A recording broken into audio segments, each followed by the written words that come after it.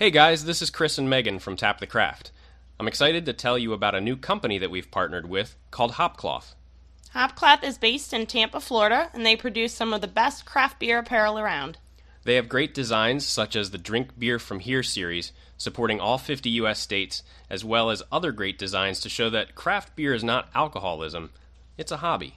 There are tees, tanks, and hoodies from men, women, and your newborn future beer lovers. We personally own a handful of their shirts, and we can attest they're super soft and comfortable. You can find their online store at www.etsy.com/shop/Hopcloth or check out our Facebook page for links. What community sounds like. Stay open.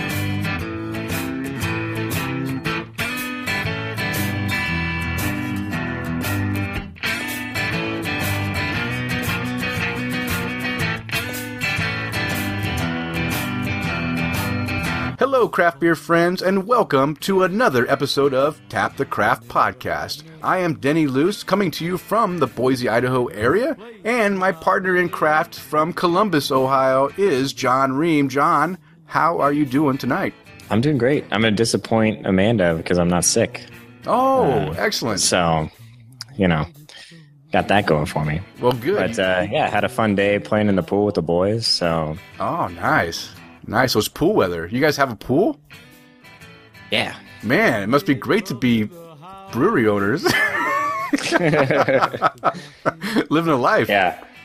Yeah. We will not have a pool once we have our own place. So. Okay, no problem. Well, that's great. I'm glad the weather is good enough to go enjoy swimming in the pool and having a good pool day. And that you're not sick and you're not going to be sniffling and trying not to cough in the mic the whole show. So that's fantastic news. I take it you've been taking a lot of medicine since our last recording. A lot of that beer drinking going on? Oh, a touch. Yeah. Okay, good. Good. All right, well, good. Well, let's go ahead and get right into the show. And before we get into the meat of the show, let's go ahead and just explain what Tap the Craft Podcast is all about to any new listeners out there who are joining us for the first time. So, Tap the Craft Podcast is an educational podcast, and we focus around celebrating all things craft beer. And we want to help people along in what we call their craft beer journey. We want to help you go along and find all that great craft beer out there, and we're going to help you do that. And you're listening to episode 75. We're recording on Sunday, June 4th, 2017. And in this episode, we will be discussing the Trek Brewing updates and their patio project Indiegogo fundraiser, as well as a new brewery startups section discussing permitting and licensing. Sounds like fun. And if you heard that in the background, that is a storm coming in through my area. So hopefully I won't lose power in the middle of this show. That would be bad. Also, we have a special tasting segment that we are going to be doing some Sawtooth Brewery beers on the show. We were lucky enough to have them contact us and send us some beer to go ahead and do some tasting notes on the show. So we'll be doing that in two different segments during the show. So that'll be fun. And, of course, John is going to be providing us with a Check It Out segment reviewing the UKEG Growler system. So I look forward to hearing about... he's been waiting for this UKEG for a number of years, and now it's finally here. I'm excited to hear about it and share it with our listeners. As well as you can count on John and I having some great beer conversation and laughs. So, before we get into more of this beer discussion, we need to make sure that we are drinking some good quality craft beer. So, John, what are you drinking tonight? So I'm starting out with our Sawtooth Sunnyside Session Wheat. And that's all I'm going to say for now. Okay. So I'm gonna hold back for the tasting. Well, good. I don't want you to spoil it for our listeners and give up all the good, tasting notes right in the beginning. So good. Thank you for slowing down. I'm drinking the Mother Earth Cali Cream and Cream Ale. I think it's the same thing I was drinking last episode for the show when we started out because I can't get enough of this beer. This is a great summer beer. So I'm telling everyone, go out and grab this cream ale. It's my favorite cream ale. And I think folks are gonna start thinking you have a sponsorship or something there. No. But hey, if Mother Earth wants to be partner up with us and provide us with some of this great cream ale like all year round, I'll be happy. All right, John. So You were kind of under the weather last couple shows actually. By any chance, did you make it out to do some fun, or just maybe some kind of beer related activity, either visiting a new brewery or a festival or anything? Nope. I've been pretty boring. Got healthy and then worked on brewery stuff, which I'll talk about in a minute. Okay. So I haven't really been able to get out and explore much. So okay. But yeah, I do have a Ohio Craft Brewers Association meeting tomorrow that I'm going to over in Dayton. So cool. Yeah. All right. That'll be fun. Yeah, that'll be fun. I look forward to hearing how that goes, and everyone's probably going to be excited to hear about what your plans are. Are you introducing the brewery to them, or just going to the meeting and sitting back and listening?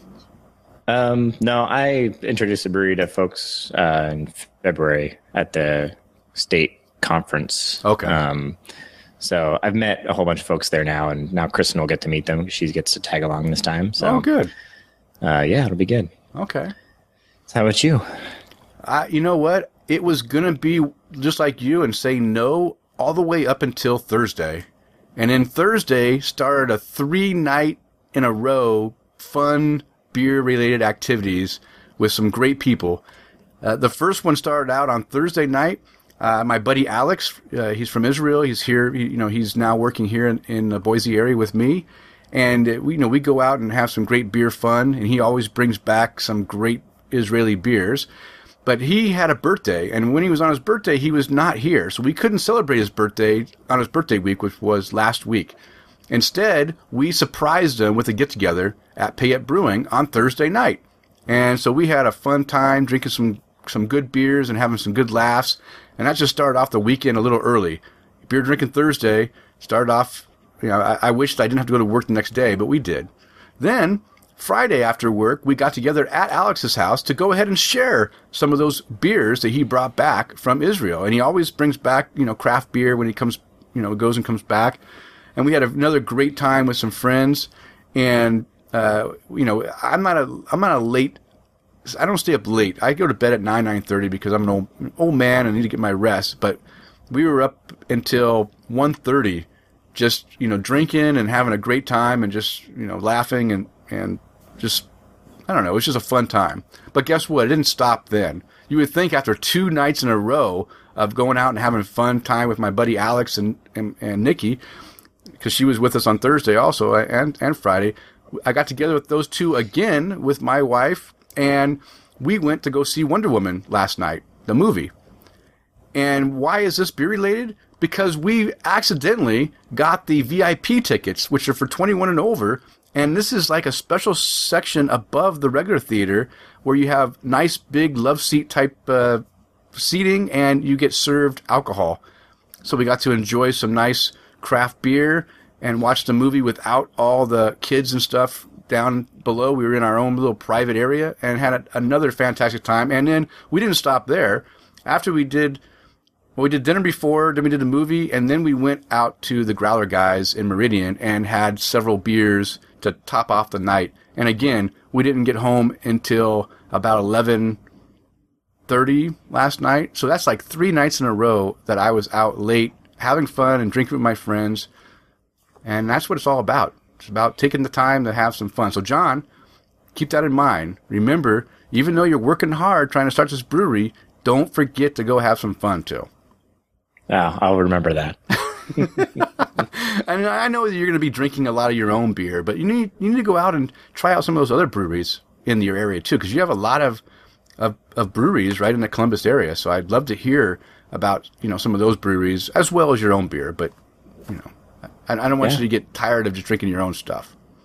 I won't. Well, if I do, then I'm not brewing it right. All right. So talking about the brewery, what do you have to update on Trek Brewing? I know that there's a lot of activity going on. Your Twitter, your Facebook, and your Instagram has just been blowing up in the last 2 weeks. So why don't you fill us in on all the activities? I don't think there's really been much. I thought about saying there was nothing just to upset you with having no update, but I've decided I'm not going to disappoint you this week. Okay. But yeah, this past week has been very busy. We signed on for our construction contract. We had nailed down the plans and the budget and everything. And then this past Thursday was a really big day because they dropped off the dumpster so we could get started in the brewery. Oh, cool. We closed on our loan, our business loan, and we launched the Indiegogo all on that same day. Yeah. So yeah, that was a really big day. We're really excited to have the loan closed and behind us now. It was a lot of paperwork and everything leading up, and thinking we had everything in, and then we have 4 more forms to fill out, and all kinds of stuff we needed to provide, and so that's done. Now we can just move forward and focus on getting everything ready. So we have the demo and got in there with my brother and one of his friends, and we pulled out the lowest of the ceilings in the kitchen area that's going to become the brewery. They have like a double drop below the main or below the roof of the building. Mm-hmm. So we pulled out the lowest one, and we have to unhook some stuff and before we can move forward with clearing out the rest of it. So we got to make sure we don't shock ourselves when we start a fight, which would not be good. But that's progressing, so that's good. And then, the Indiegogo, which we launched for our patio. So we're trying to put a patio outside of the brewery, and so far it's gone pretty well. We're just shy of 40% of the goal. We're currently sitting at $5,775 of our $15,000 goal. That's great. It's only been 4 days now, right? 3 days, 4 days. Yeah. So if you want some Trek Brewing swag, you can head on over to Indiegogo. Just search Trek Brewing; it'll pop up. I'm sure we can stick a link in the show notes. Yeah. Or you can go to our Twitter or Facebook. It's been plastered there for the last 4 days. So, but we've got some T-shirts, glasses, tin signs, hat. If you're near Ohio or want to come out, we've got a patio party that we're doing. You can be a brewer for the day. Host a party at our place. Name a fermenter. Yeah. Name a fermenter. None of those have been taken yet, have they? Not yet. Okay.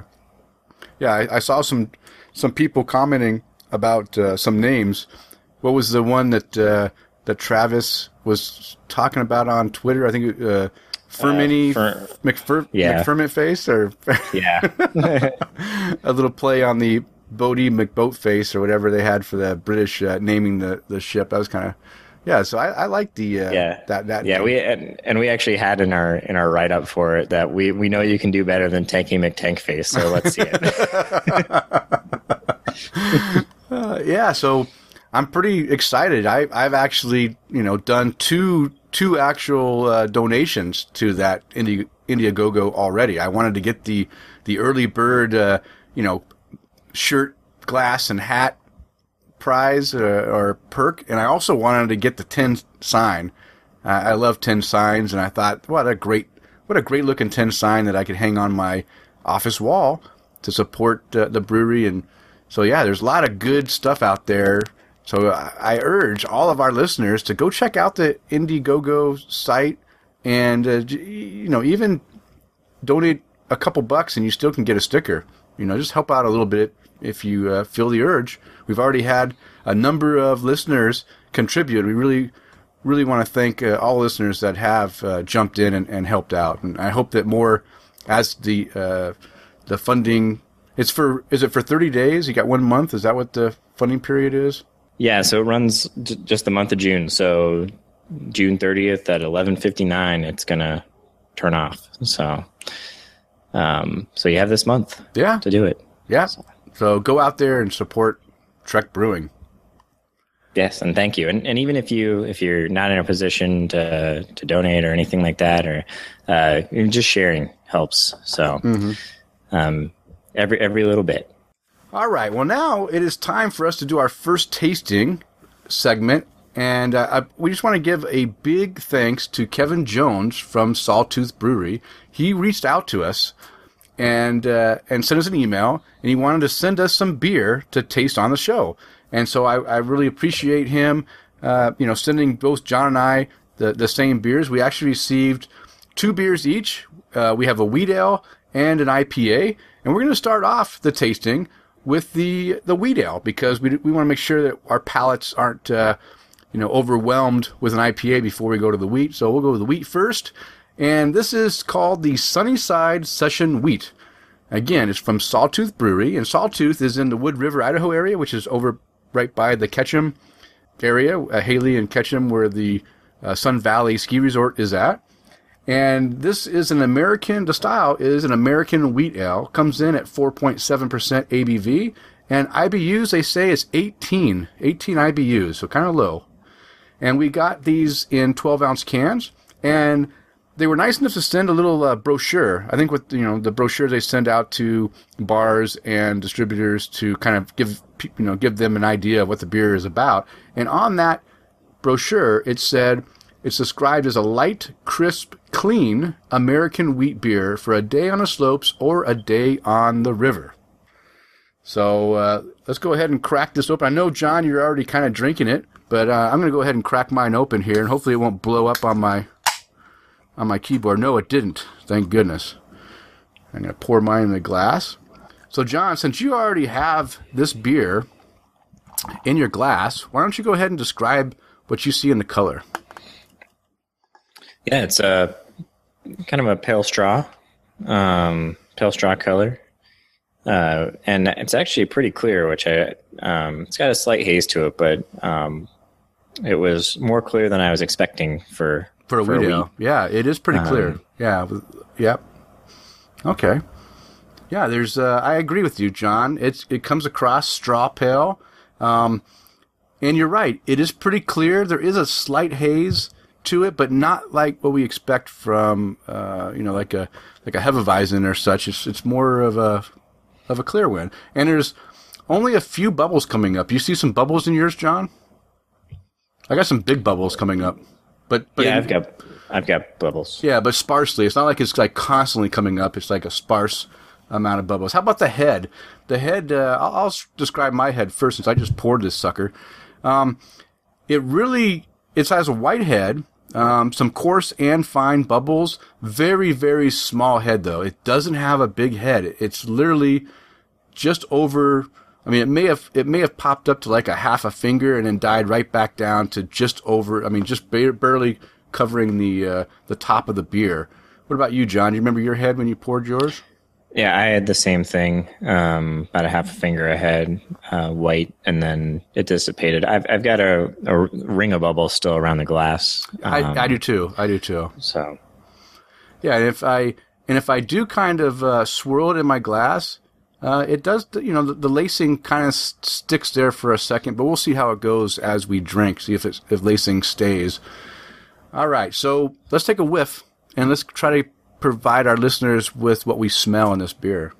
Wow, so I'll start off. The first thing that comes to my nose when I sniff this is kind of a bit of grassiness, or I don't know. Is it kind of grassy? I don't know. What do you get? I get kind of grassiness.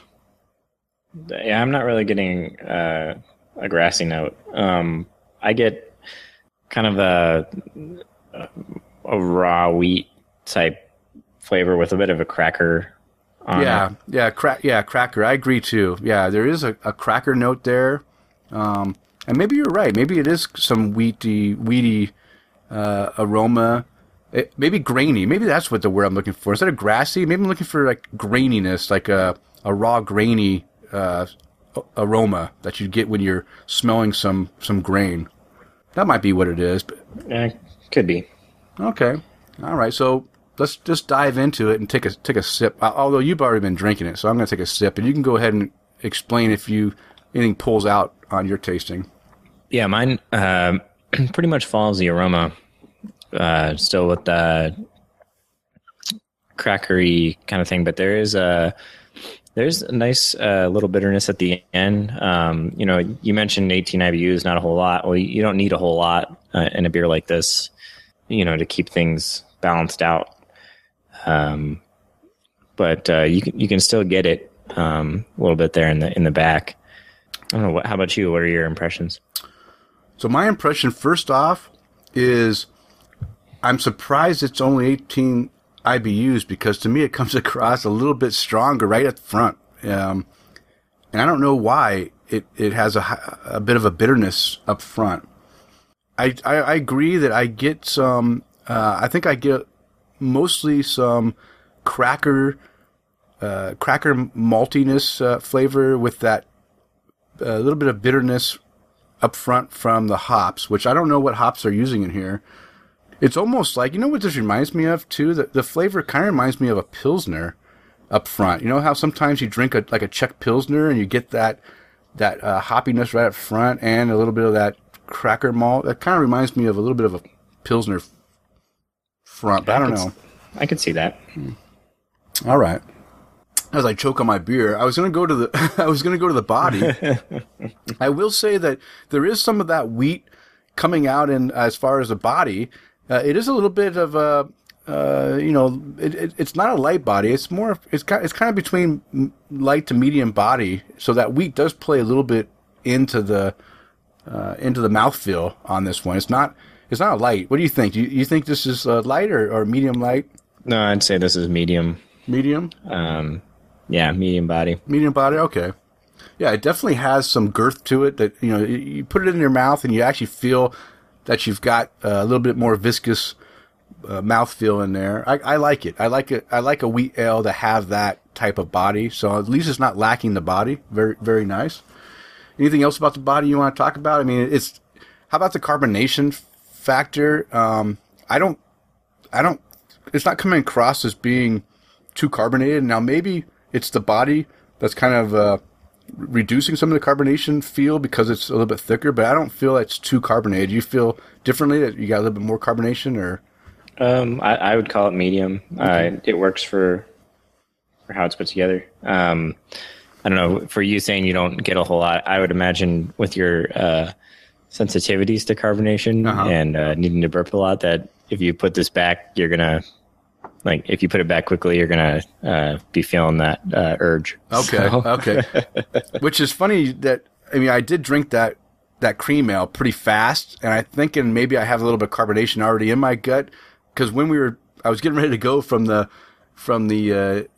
taste to the body, I took a sip, and literally, as I was sipping, I kind of did have some burp, and I almost choked on my beer because I did have a little bit of a belching problem there. I was trying to keep it cool for the show. Didn't want to look like too big of a newbie. But yeah, always a professional. Yeah, I tried. All right, so body's pretty decent. I like the body. And let's go into the finish. And as we already mentioned, there is a bit. It's an American wheat ale, so it's okay to have a little bit of a bitter finish on an American wheat ale because we're all about putting those hops in. And I think this one falls in line with an American wheat that does kind of fall more onto having a bitter finish, not overly bitter, but having that bitter finish, then having that some wheat ales can have a little bit more sweeter flavor from the malts, and then maybe linger on a little bit. This one definitely finishes off dry to me. How about you, John? Yeah, it's very drinkable. It doesn't. Initially, I was getting that bitterness lingering, but the deeper I'm into this, and I've only got maybe a quarter of it left, I'm getting more of that, just kind of that wheat cracker character sitting on my tongue, which is very nice, and that's making me want to keep going back to it, which is what you want with this type of beer. So. Exactly, I agree. You have some of that bitterness on your tongue, but I get a lot of like you said, a lot of that cracker, that cracker malt flavor on there. Very enjoyable. It is easy to drink. A little bit of bitterness. I think that that someone that that likes Hefeweizens and expecting a German Hef type of experience, they're going to be a little disappointed in this beer because it's definitely not following a German wheat. It's following definitely more of that American style that does have a little bit of a hop presence and a bitterness. But you're right, very drinkable. Honestly, I can't say there's anything negative in the finish or in the body of any part of it. There's no negative aspects that I'm pulling out of this beer. It's definitely enjoyable. I'm enjoying drinking the wheat. Okay, John, I just kind of mentioned that if you were expecting, that if you're expecting more of a Hefeweizen, you're going to be disappointed. So let's go into whether or not this beer is recommended for someone new to craft beer. Is this something that you would say, hey, have this Sunnyside Session wheat, and so someone that's just trying craft beer, or you think it might be too much for them? Yeah, I would. Even though, the bitterness could throw off a little bit, but I think you can, in this beer, you'd adjust to it pretty quickly. Mm-hmm. That'd be my only hesitation, is that you aren't used to that in this style as well, getting that little bit of a bite. But I would. Yeah. How about you? I agree. I think, like you mentioned, like I already kind of hinted at, there's a chance that the drinker will sense the bitterness and dislike it because they say it's a bitter beer. But I think there's a lot to enjoy about this beer that a new person to craft beer would find it's drinkable. And I like the fact that I get that cracker malt up front, a little bit of bitterness, but it kind of dissipates pretty quick. And I think that a new craft beer drinker can appreciate what it provides over what they were drinking before. So yeah, I would recommend this to new craft beer drinkers myself. Okay, so now comes the time. First we gotta say glassware. Now it is a wheat ale, so you know that you love drinking your wheat ales out of a big giant nice Weizen glass, big huge 25-ounce glass, right? Those are the recommended glassware. But also Willi Becher, great glass to drink this beer. What about any other recommendations? I think this could just in any glass it would work. True. True. But if you want to get particular about it, those are good options. Yeah. I'll agree with you that maybe going with the Weizen glass might be a little too much for this one because again, we had kind of a small head. I mean, half finger is not much head. A lot of times wheat ales, you're going to get a lot more of that head because of all the proteins and stuff are really reacting. I was surprised that the head was a little bit muted on this beer. Typically for a wheat or a Hefeweizen type, you're going to see more head, and having that bigger glass helps with that head. So you're right. Maybe just any shaker pint or even a Willi Becher will be fine. So any glass will do. Yeah, like your Trek Brewing Willi Becher that you get from the Indiegogo. Yeah. Shameless plug. Yeah. Willi Becher, Trek Brewing. Yes. Is that now? Okay, let's not get sidetracked. Okay. All right. So guess what? It's time to rate this beer. But John and I have been having trouble with our rating system. So I finally found what I think is the easiest rating system that we can have on Tap to Craft, because most of the beers that we're going to be, showcasing on this show are going to be ones that we're going to recommend. I mean, if we actually get a beer and we say, no, don't drink it, then maybe we didn't do our homework good enough, because we don't want to be recommending beers or doing beers that aren't good. So I kind of made the rating system a 3-prong rating system. Basically, here's our new rating system.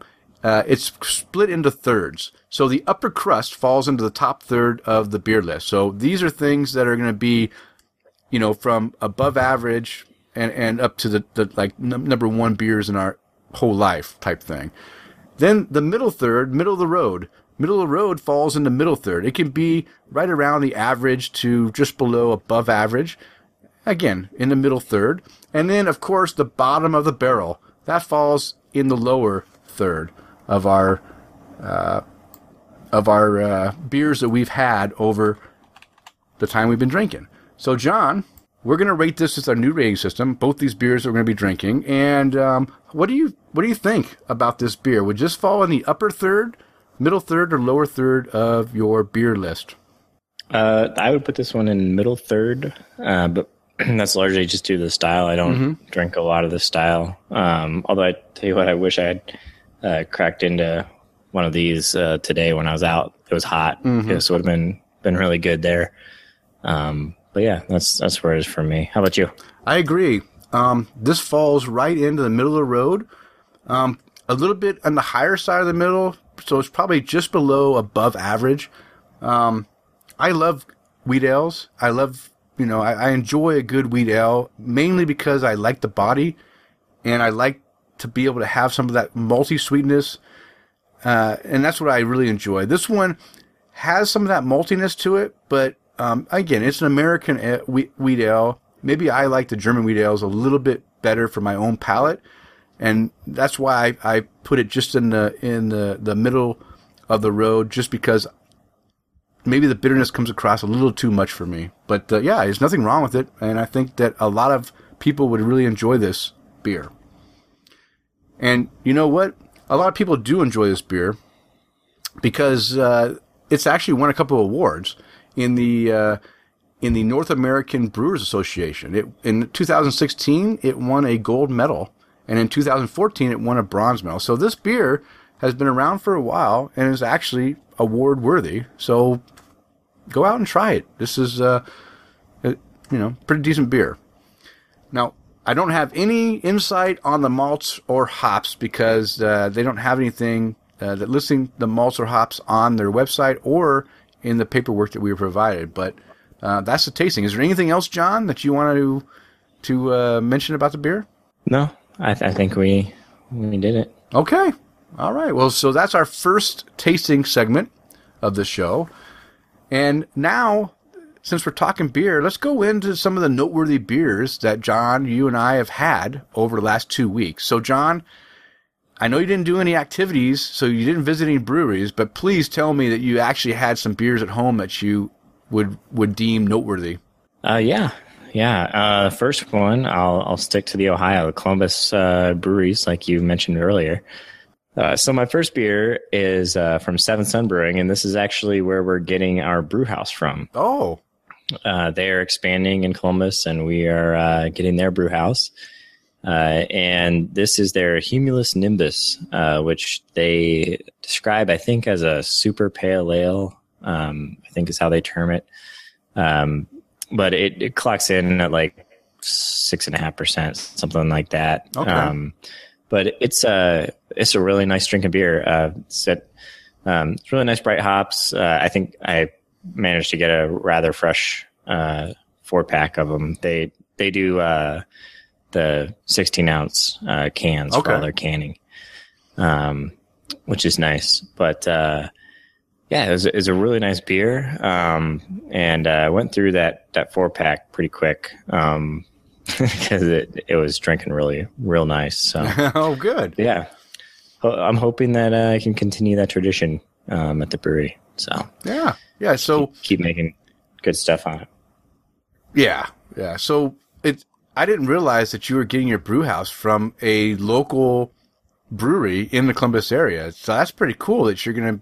I mean, at least you have access to, asking questions and getting more feedback from, if you have, questions when you're trying to operate it and how to best, optimize certain settings. At least you have them right there in town to contact. So that's pretty interesting.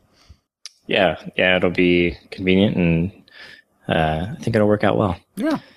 So the next beer, this was our Thursday, everything happened the way we expected it to happen beer with closing of the loan and launching the campaign and everything. And we cracked into a bottle of Deschutes Dissident. Oh, yeah. From 2014. And this one, I hadn't had any of the Dissident for a really long time before cracking into this. And it was very nice. And it kind of went in phases, I'll say. like starting out, the cherry notes and character was more prominent, and then as we got deeper into it, like the wine barrel character started coming up more. I really enjoyed sipping on this beer. We just kind of sat down that night and just like deep breath and just kind of enjoyed, relaxing for a minute and sipping on this. It was very nice. Yeah, this is the one that I advised you to get back in 2014, right? Because I get this beer every time it comes out because it's a great beer to age. And like you said, I think the longer it ages, the more complex that the characters of the beer, like you said, as it warms up, you just get a lot of different characters out of that subtle cherry and that wine barrel character. It's a fantastic sour ale. It's not really sour ale. It's more like just I don't think it's really a sour ale, right? It's just a beer that's aged that in wine barrels. It kind of gives you that acidic tartness to it. Yeah, I don't think the beer is intentionally soured. Yeah. I think that the acidity is coming from the fruit, and even maybe from the wine barrel. But we really enjoyed it, and I'll probably look to pick up some more as we go here to keep around. Yeah. So, all right. So my last one, which I just picked up and drank yesterday. I only had two in the list here, and then decided to add this one in after I tried it, and it's from Founders Brewing, and it's Doom. Mm-hmm. And this is an interesting beer. It's an Imperial IPA aged in bourbon barrels. Okay. Which you don't see a whole lot of. Yeah. It was very interesting to drink through it because it was kind of sip to sip whether the IPA aspects of it were going to come through or the barrel like vanilla character was going to be more prominent. I'd say overall the vanilla character from the barrel came through the most.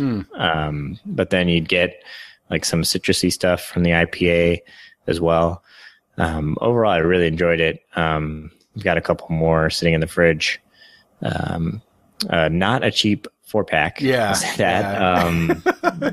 But I'd been seeing a bunch of people talk about it and trying to find it. And I happened upon a 4-pack. I was like, all right, well, everybody's talking about it. I might as well grab it. Yeah. So, yeah. It didn't disappoint. So yeah, so our listener Tim Price had commented that he said this is a great beer to try. So I've been looking for it in my area and I haven't seen it yet. So I'm hoping it still is to arrive, and I'm going to grab at least a bottle. And if I'm forced to, I'll grab 4 because now that John, you put it on a list, and Tim says it's his favorite beer, I can't go wrong, right? I'm all for enjoying it. But you're right. I heard it was expensive, like a pretty expensive beer. Yeah, and I think they actually were just talking about it on Fluxapose episode or 2 ago. Oh. So, yeah, but I would expect to be in the $4 to $5 range for a 12 ounce on this one. Okay. Yeah, that is pricey, but worth it. It is a double Imperial IPA, so. And yeah, it's 12.4%, which I didn't know until after I was done. Oh, damn. So, that's a triple IPA. Yeah, so this one will do you some good. So how about you, Denny? What are your new and noteworthy?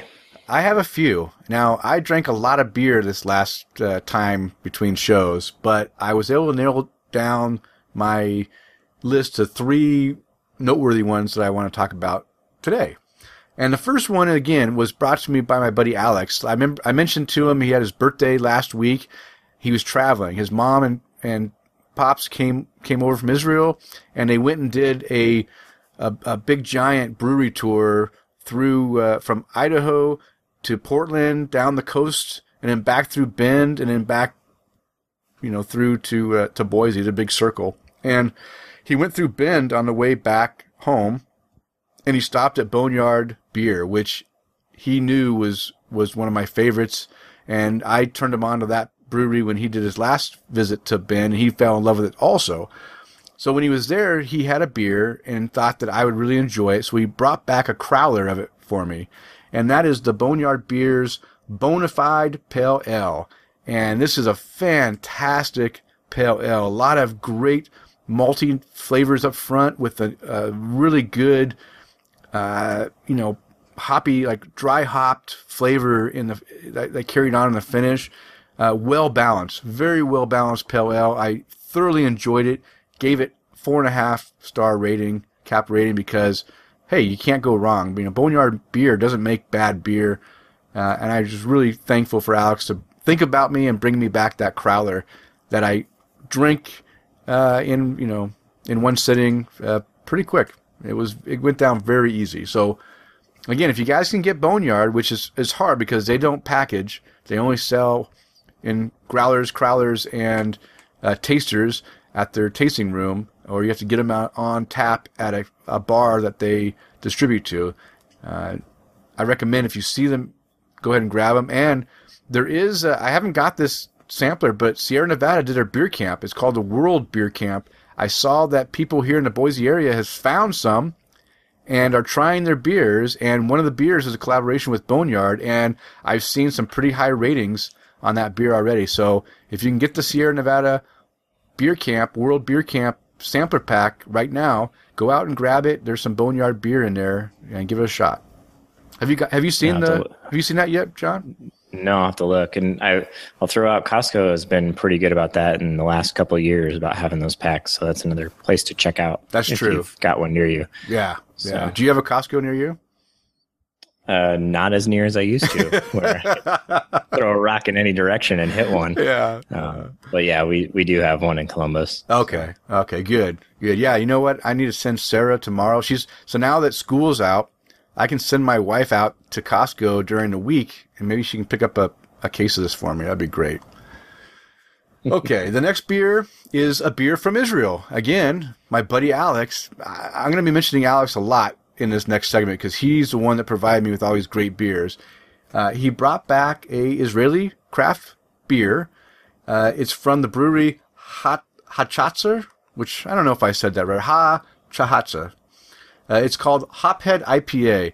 And I'll tell you what, this IPA was very, very tasty. Has some great citrus hop flavor to it. Very clean, very easily drinkable.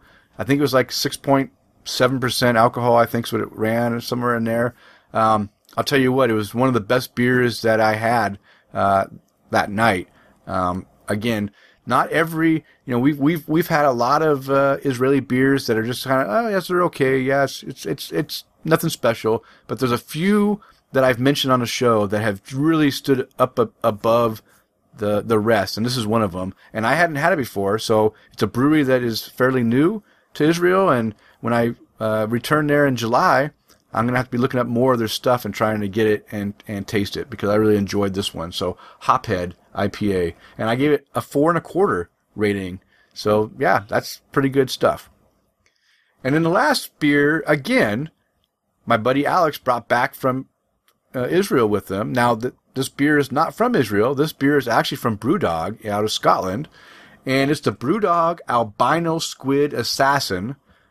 Great name. And the artwork was fantastic, too. I mean, Albino Squid Assassin? What the heck? That sounds crazy. But it's a rye IPA. And you know how I love rye, and I love IPAs.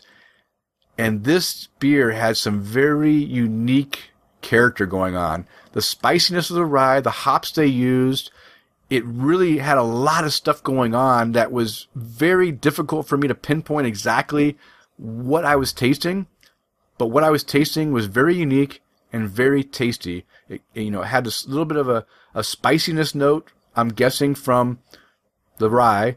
And it had a very good hop presence. I don't know. It was fantastic. I really enjoyed it. And John, Brewdog is opening. Are they already open in Columbus, or are they opening still? They still haven't fully opened in Columbus yet? They have a pub open now. I just saw an article, and I can't remember if they said they are now brewing or they're about to start brewing. So they're working on the brewery, and then everybody's seen their hotel that they're putting in with their campaign for that. So I was going to comment that soon you'll be saying BrewDog from Columbus. I know. Well, I'm hoping that. Are you able to get BrewDog beers in the Columbus area? Have you? I haven't been looking for them specifically. Okay. I'm sure they're around because I'm sure they're trying to, make themselves known. Yeah. So. Well, this is one I'd love for you to try because it's very unique, and I'd love to hear what your impressions of it are also. So if you can find it's in a can, nice 12-ounce can, pick up one and give it a shot. I gave it 4 caps. I enjoyed it. It was very unique. So that's what I got to say about that. Okay, well that's our beer, but now let's get into what our listeners have been talking on social media about our show, which has been fantastic. I love getting listener feedback. So the first one is from our buddy David Makazuki. On Facebook, he posted, catching up on episode 73. Now, again, he was behind a couple shows. That's okay. Of the podcast. And Denny, I totally agree with you about the sale of Wicked Weed. I wonder how, if the mad people would work for large corporations or even the government, which is the largest entity, if they would still feel the same way about them selling out and because I agree kind of with David's saying is that how many people out there go to Walmart? I mean, Walmart is destroying all the local small businesses, right? Because they come in the low prices, they undercut, and everyone goes shops there, and then all these smaller businesses go out. All big box stores, Lowe's, Home Depot, they're cutting out all those small mom and pop shops. You don't get all irate about that, and I don't know. I agree. I see what David's saying that if you're going to get mad, you should get mad about everything, not just craft beer. Craft beer is craft beer. We enjoy drinking it. But not to get us too upset. Yeah, or we can just relax about everything. Or relax about it, yeah. Not fly off the handle at every little provocation. Yeah. I'd prefer that route. Okay, I agree. Let's just relax and not get too worked up. John, what did Tim have to say? Yeah, so Tim Price posted on Facebook. He said 2 quick things. You guys need to try Doom. Check. From Founders. He said, it's amazing. I agree. It's very good. Second, what are your thoughts on oatmeal in something like a pale ale? He said, I had one on vacation recently, and it was so smooth. I'm for it. Me too. I love oatmeal. You put oatmeal in any beer, and I love the extra mouthfeel and that you and body you get from that oatmeal. In a pale ale, fantastic. I love oatmeal pale ales. In fact, that's one of the styles that is starting to be more available now. Is like I think Bridgeport. Is it Bridgeport? Now I'm going to screw up. I think it's Bridgeport has their oatmeal pale ale (OPA) that I talked about like maybe 4 shows ago. Maybe it was even 6 shows ago. I don't even remember. It's been a while, but it's an oatmeal. Oh no, oatmeal ORA. They have an oatmeal pale they just released. I haven't had that one yet. They have an oatmeal rye ale. Same thing. It's fantastic. It gives you that extra body along with the rye spiciness and the pale ale type character. Fantastic. So I'm all for adding oatmeal to all your beers. An oatmeal stout is great. Oatmeal pales, oatmeal ryes, throw the oatmeal in there. Do you have any examples, John? I think oatmeal American Light Lager. I think that'd be good. Have you had one? No, I'm gonna be a pioneer. I think that might be something to try. I think that Trek Brewing should pioneer that beer and make it like the beer that takes over the world. There we go. Yeah.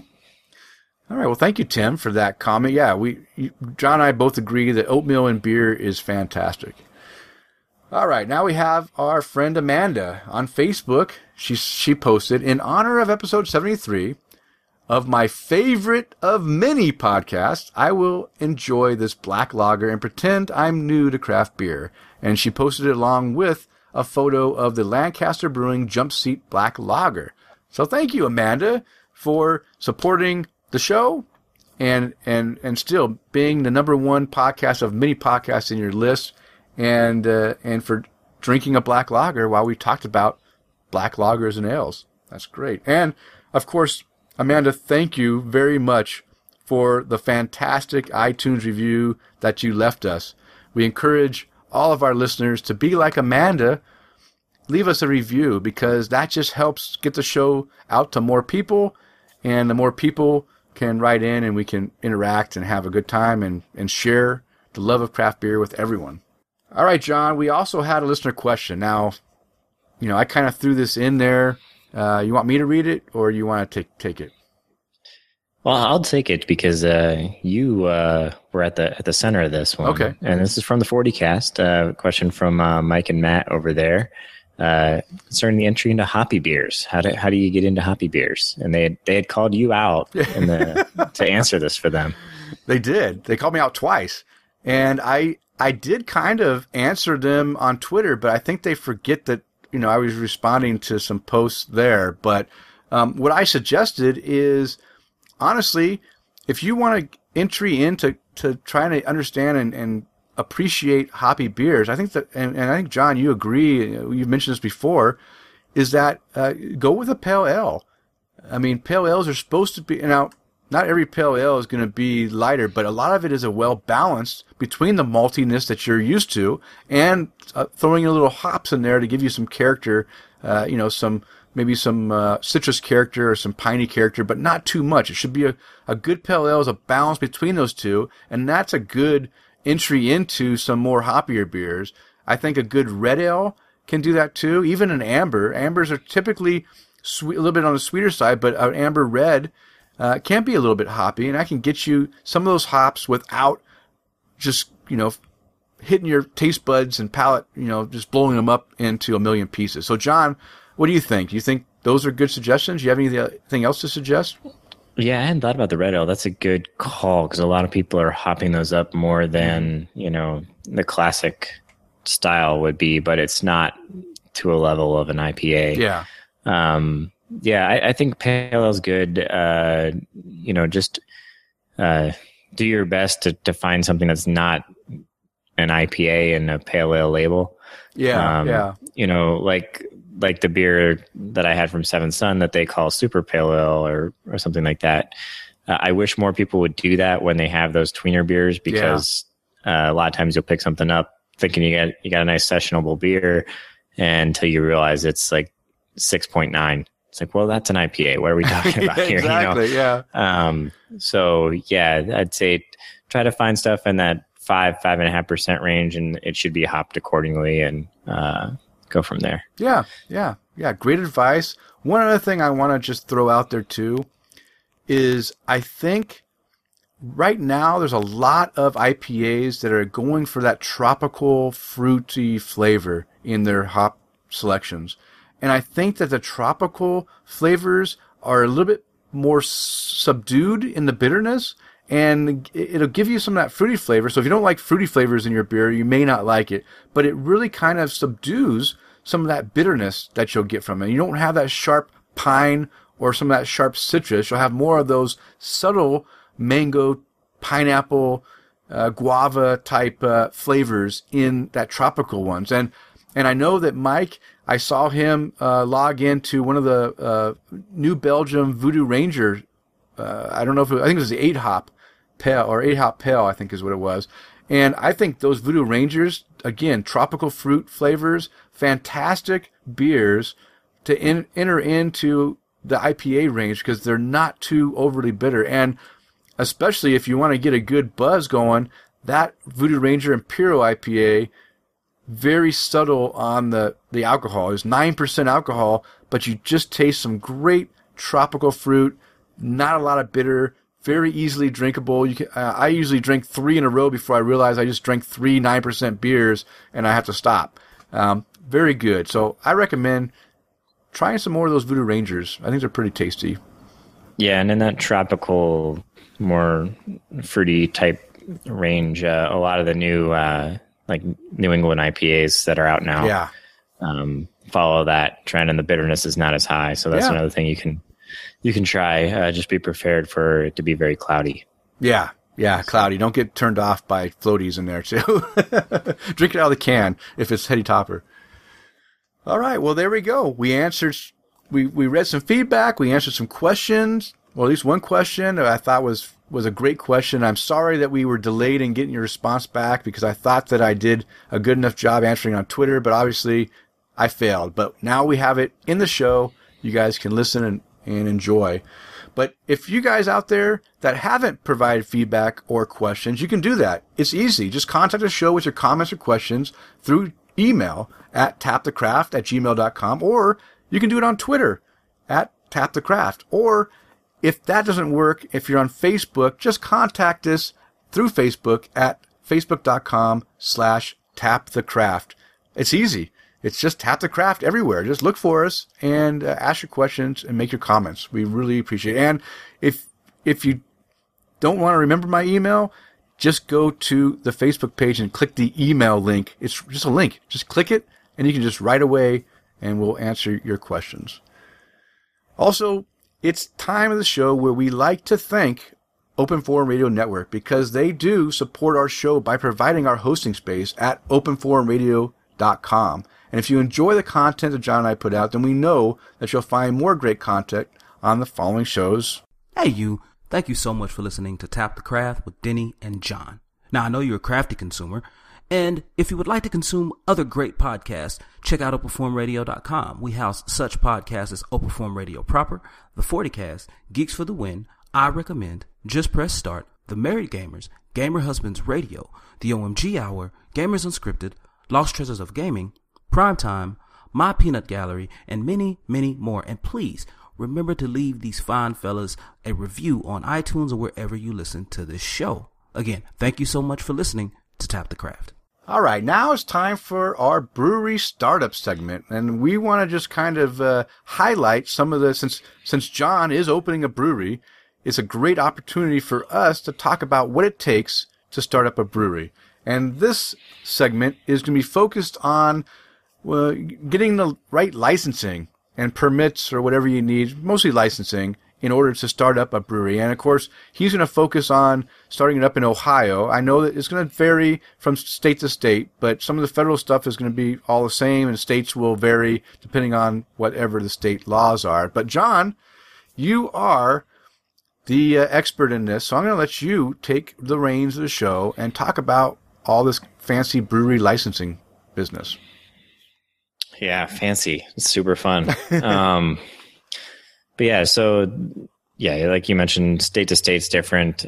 We had to adjust some of our plans, which I've mentioned before, coming from Washington to Ohio, because what you can and can't do are different. Mm-hmm. And the cost is very different. But, you know, the government takes alcohol very seriously. And most of the laws throughout the country stem from Prohibition time period and how things were phased back in after Prohibition and what they were cautious of, or, you know, religious aspects of it at the time that went into making the laws. There's a lot of, let's say, continued concern about, you know, where the money's coming from. Which some parts of it stem from you know, money laundering type thing. Others is to make sure that you know, in certain states you can't, you know, be in different tiers of the 3-tier system. You can't be licensed in both as an individual. You know, you'd have to divest from one or the other to move into the other. So.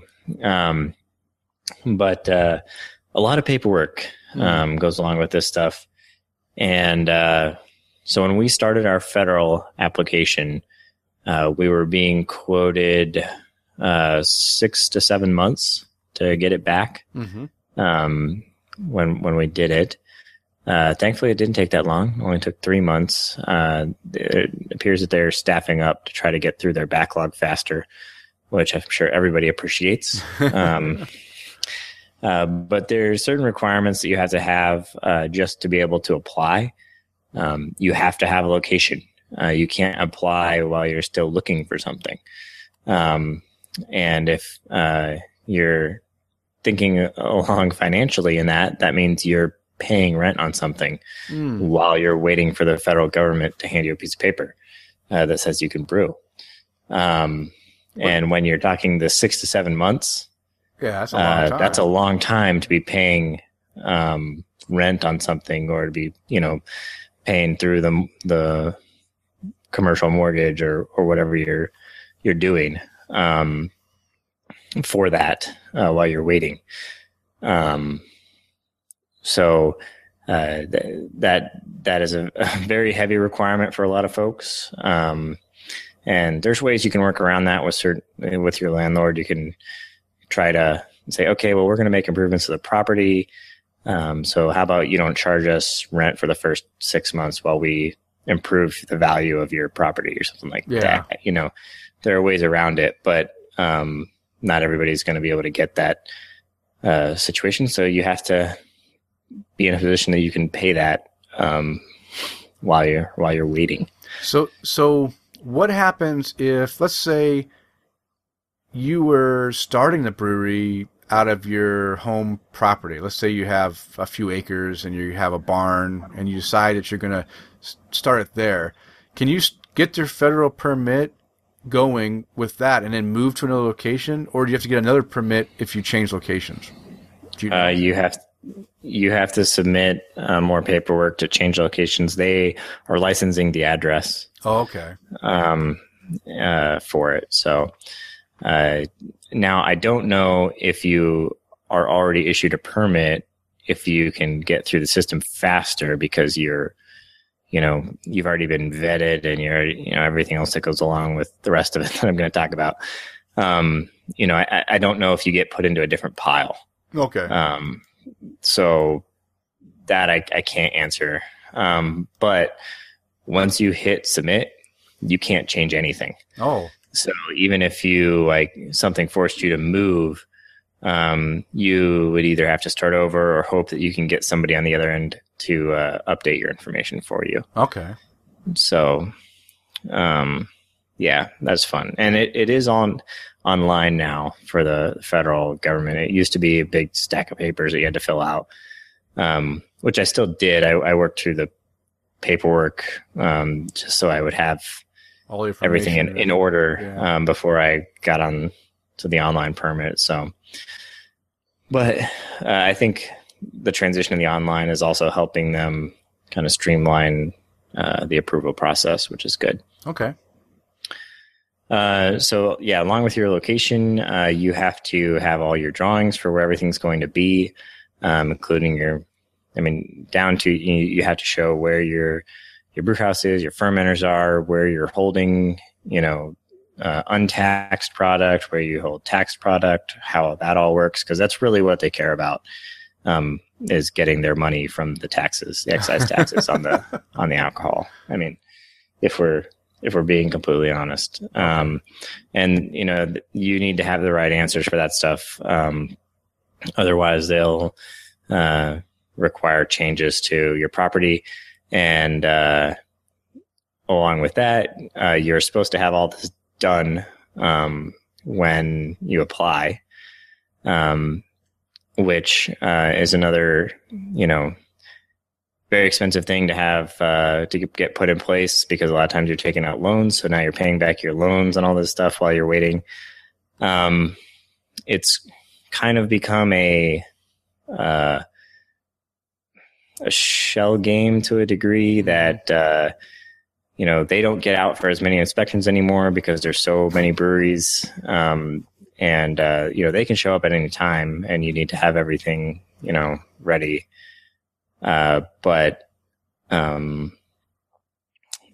they, when they're taking 6, 9, 12 months, some people have been waiting as long as 14, I've seen. Oh, wow. To get their stuff back. And that's not necessarily all on the government's part. They may have messed something up in their paperwork or, and that's the fastest way to delay your application being processed is, messing up your paperwork. But technically it's all supposed to be in place. So, if you have something in there that they don't like in regards to how everything is secured and all that. Well, now you have to make changes, and you've already done everything. So that can get very expensive to redo, your part of your layout and all that. But really, it's just doing your homework up front, know what they want to see, and design around that. So, and really, they just want nobody to have access to the product before it's been taxed. That's as easy as it is. So secure what's not taxed, and they're happy. So a lot of information goes into these. In addition to what I've said, anybody who has an ownership stake, like I said, they want to know where the money's coming from. So it's either 5% or 10% ownership. I want to say 5. Anybody who has 5% of the business is required to fill out a whole bunch of paperwork about your background, all kinds of stuff that then they're going to run background checks on and everything. You have to explain any kind of convictions or anything like that, especially related to alcohol, any businesses that have failed in the alcohol field, all kinds of stuff. That goes into that. Thankfully, we didn't have a whole bunch of folks that we had to fill out paperwork for, which made it a lot easier.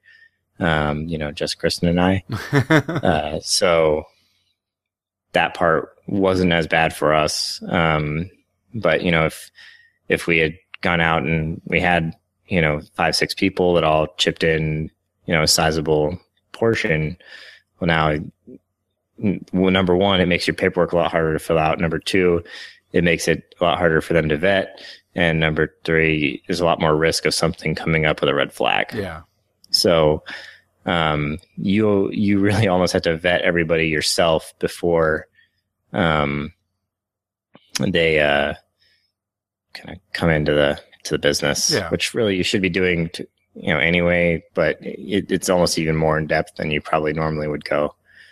So, but yeah, there's a lot to fill out. And the kind of detail they ask for some of like the description of your premises is, kind of like their examples are using longitude and latitude from like the corners of your property to get to like different areas, and like walking, like if you were to walk the outside of the building, like, all right, I'm going to walk 13 feet. There's going to be a window. Then I'm going to walk 13 more feet and here's a door. And then I go around a corner and, it's kind of crazy, but it's like, that isn't, again, they want to know all the entrances and exits and are they secure? Is somebody going to get access to the product? Yeah, so it's just kind of crazy. The nice thing is for the feds, there's no cost to get your federal permit. Wow. They do require a bond that basically you give them money that says I'm going to pay the taxes on my alcohol.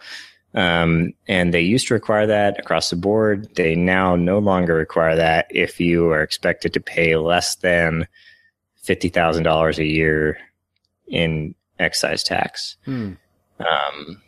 Which starting out, we will be under that threshold. Okay. But once you go over that, then you have to supply a bond.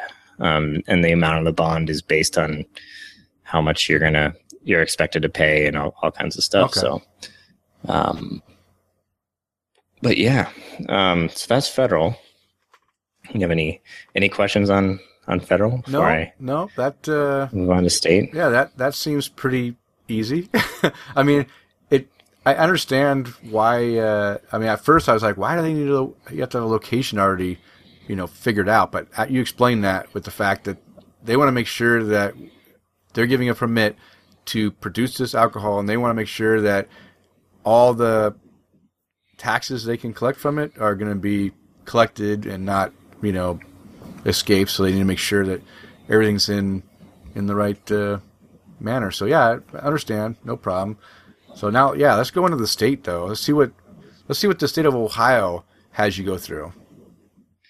Yeah. So, in Ohio, we deal with the Department of Liquor Control. That's the state department under the Department of Commerce, I believe. And every state's organization is going to be different. I know a lot of states have an ABC, like alcoholic beverage control. Everything's different. And nice thing is, for the Brewers Association, they do a nice job of summarizing all the information that you need for permitting, what you're allowed to do with growlers, and all kinds of stuff. I can't recall right now if that is available to public or only to members. Okay. But if you're going down this route and you need that information about permitting, you should be a member of the Brewers Association anyway, because they give a whole lot of great info on that. Okay. What does that cost per year to be a member of the Ohio Brewers Association? Well, this is the National Brewers Association. And that is, I think, for new breweries, like startups and to a certain number of barrelage, it's $195 a year. Okay. And then you pay it scales based on how big you are. Really? Wow. Yeah. Why? I mean, why would it matter how big you are as far as how much you're paying to the Brewers Association? What are you gaining more of if you're a bigger brewery from the association? I think they would argue that, part of like a big chunk of what your money goes to is lobbying. And the bigger you are, the more benefit you're going to gain from lobbying, especially at a national level. Okay. But they provide all kinds of resources for, best practices, sustainability, all kinds of stuff that they put together. That's very helpful. So I would hands down recommend joining that if you want to be or thinking about opening a brewery. Yeah. And it'll help you a whole lot in putting your numbers together for your business plan that you'll need to go over and over and over and over. But anyway, back to Ohio permitting. So it's similar to federal in terms of the information that they want. The state is not as detailed here in terms of all your drawings and everything, and your description of the premises and all that. But that's because when you apply, they immediately send someone out to your location to check it out. And so initially they send somebody to do an exterior inspection, and like we didn't even have to be there for that. They just went over and looked at the place and wrote their report for the department. But then they will do an inspection before they give us our license.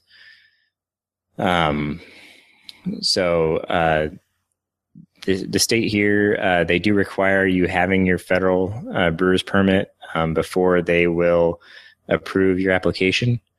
You can submit your application ahead of time, and they'll work it. And if they get it done and everything's waiting, they'll just hold it until you get your federal, and then they'll come do the inspection and give you your license, which is nice.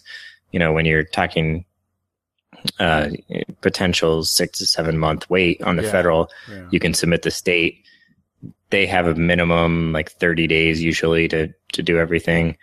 So you can cut out at least a month in your timeline. Now for us, we were prepping our state application and didn't even have it in yet when our federal came back, because it came back like 4 months early. So ours is now submitted, and we're just waiting on being able to do the inspection.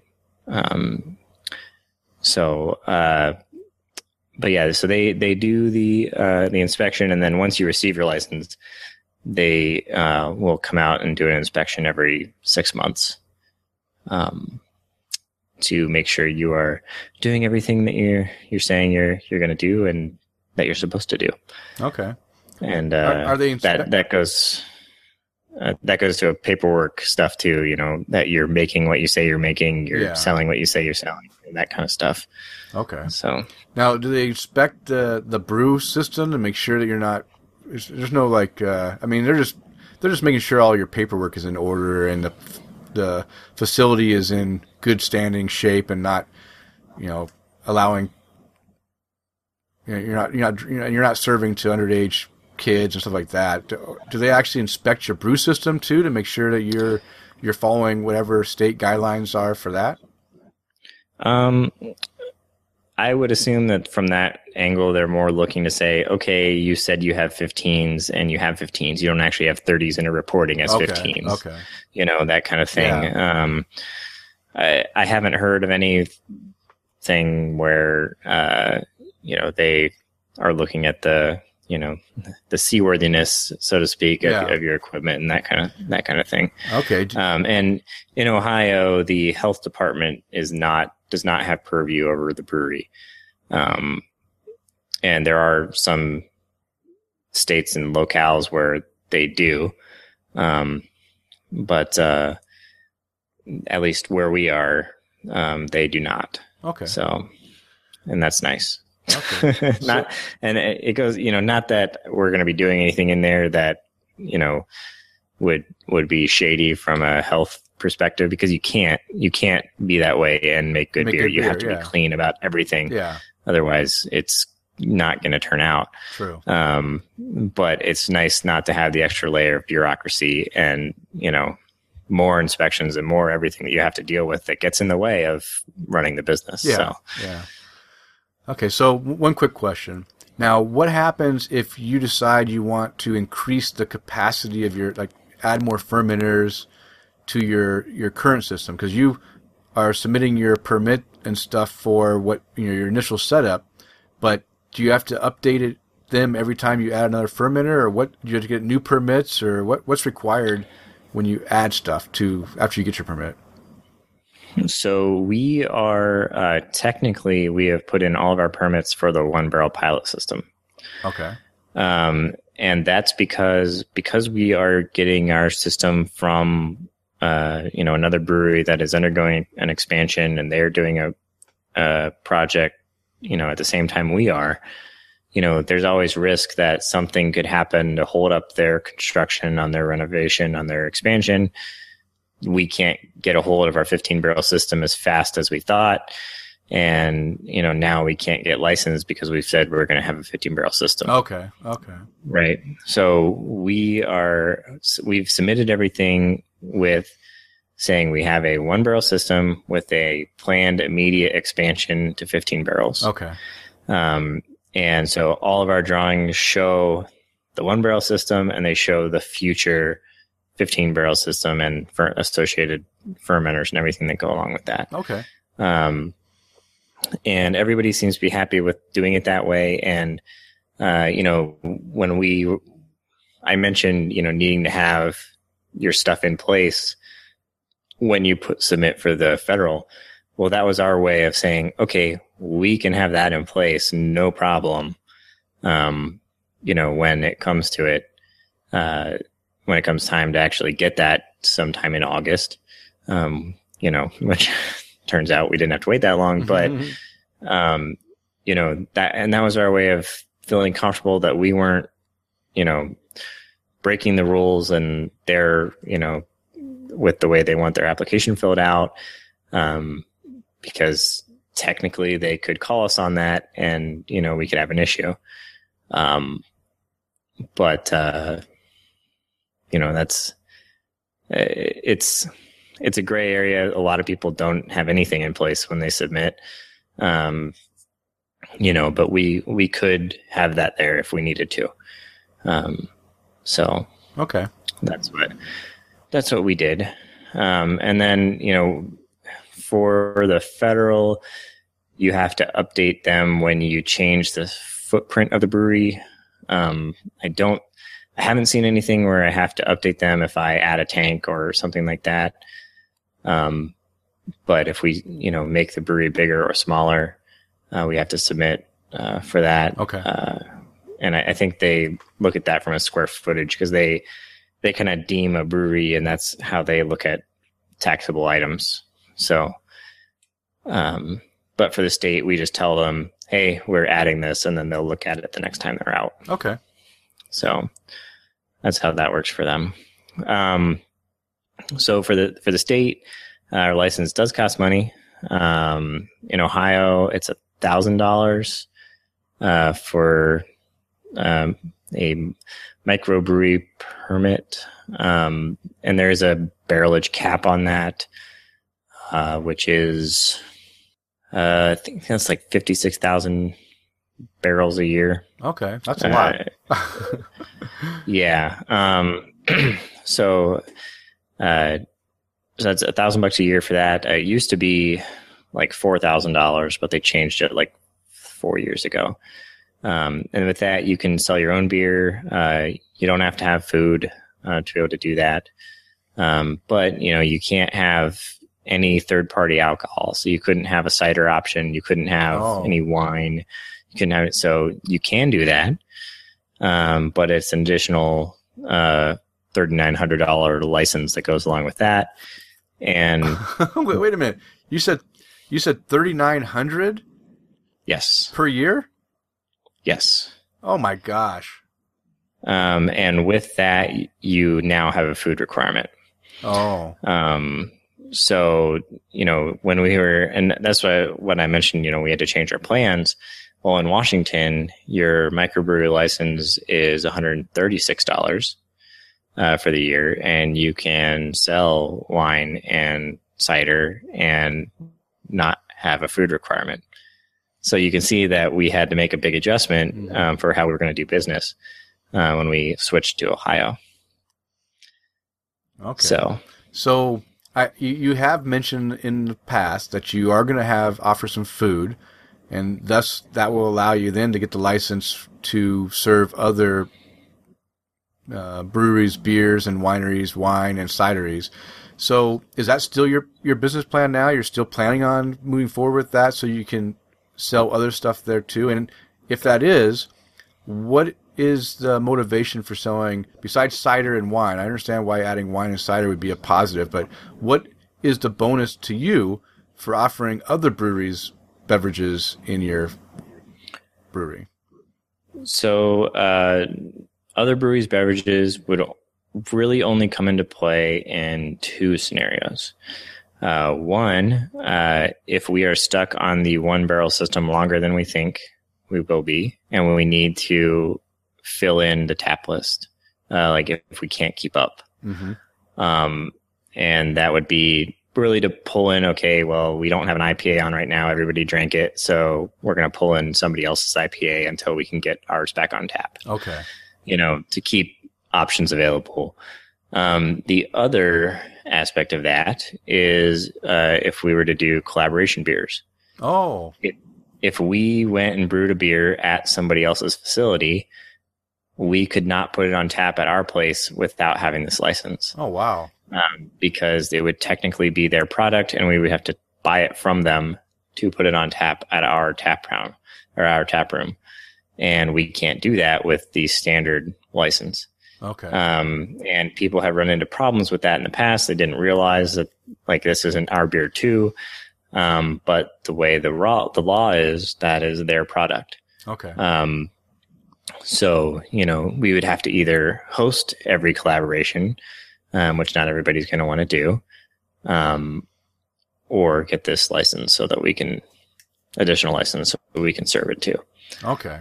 So, yeah, there's a lot of fun little, issues that go along with everything. But just have to know the law. Okay. So, well, good. All right. Well, anything else, John? Because that was pretty informative. Now I have a much better idea of just some of the licensing and the headache you got to go through just to get it all going. Yeah, no. And, that's only the alcohol piece of it. That's not, the food part. Dealing with the health department for the kitchen and, your local governments for building permits and change of use and zoning and all of that, which, knock on wood, has been very easy. Everybody's been easy to deal with in our area, and hopefully that remains the same as we complete our project. But I've just heard nightmare stories from people of, places that don't understand what the brewery is, don't want the brewery there. So they're just fighting it on the grounds of personal preference, even though it is legal to do and everything like that. Yeah. So I'm very thankful that so far everyone's been very supportive and easy to deal with in our local government level. So good. Yeah. All right. Well, you know what, John? On that note, let's drink another beer. Are you ready for another beer? I am ready for another beer. All right. Well, hey, let's crack open the next beer from Sawtooth Brewery that we have some tasting notes on. This is going to be the Idaho IPA. And this, again, from Sawtooth Brewery in Wood River, Idaho. Oh, that sounded good. You got some echo in there. That's my big cavernous room. Yeah. Oh, yeah, we got some pouring sounds. Yeah, now this one, I'll tell you what, John, this one has a lot different head. I can tell you that right now, right off the bat. I've got a 2-finger head on this sucker. That's kind of nice. So let's give some information on this before we get into the tasting notes. Again, from Wood River, Idaho, this is the American IPA. It's 6.7% alcohol. And it's 100 IBUs. Now, keep in mind, IBUs is your perceived bitterness. So our perceived bitterness on this is going to be pretty high at 100. As you could tell when we were opening our cans, we got this in a 12-ounce can. And the paperwork described it as a West Coast style IPA made in the heart of Idaho with fresh Idaho ingredients, including Idaho barley, Idaho hops, Idaho water, and finished with a huge dry hop using Idaho's own Idaho 7 hops. So, let's start this tasting off with describing the color of our beer. And it's starting to get dark here, so I'm trying to accurately describe this. It looks kind of like a honey coloring, huh? That's a good word. I was trying to think of how I was going to describe this, and that's a good word. Although I can get two completely different colors depending on which light that I put this up to. But I trust this one with the honey color better. Yeah, it's kind of a honey color. Now, did you pour the whole can in? I poured the whole can in, and I do have a little bit of cloudiness in there, maybe from some sediment that I might have gotten. There's no crusties floating around in there. It just has like a bit of a swirly haze in there, maybe from some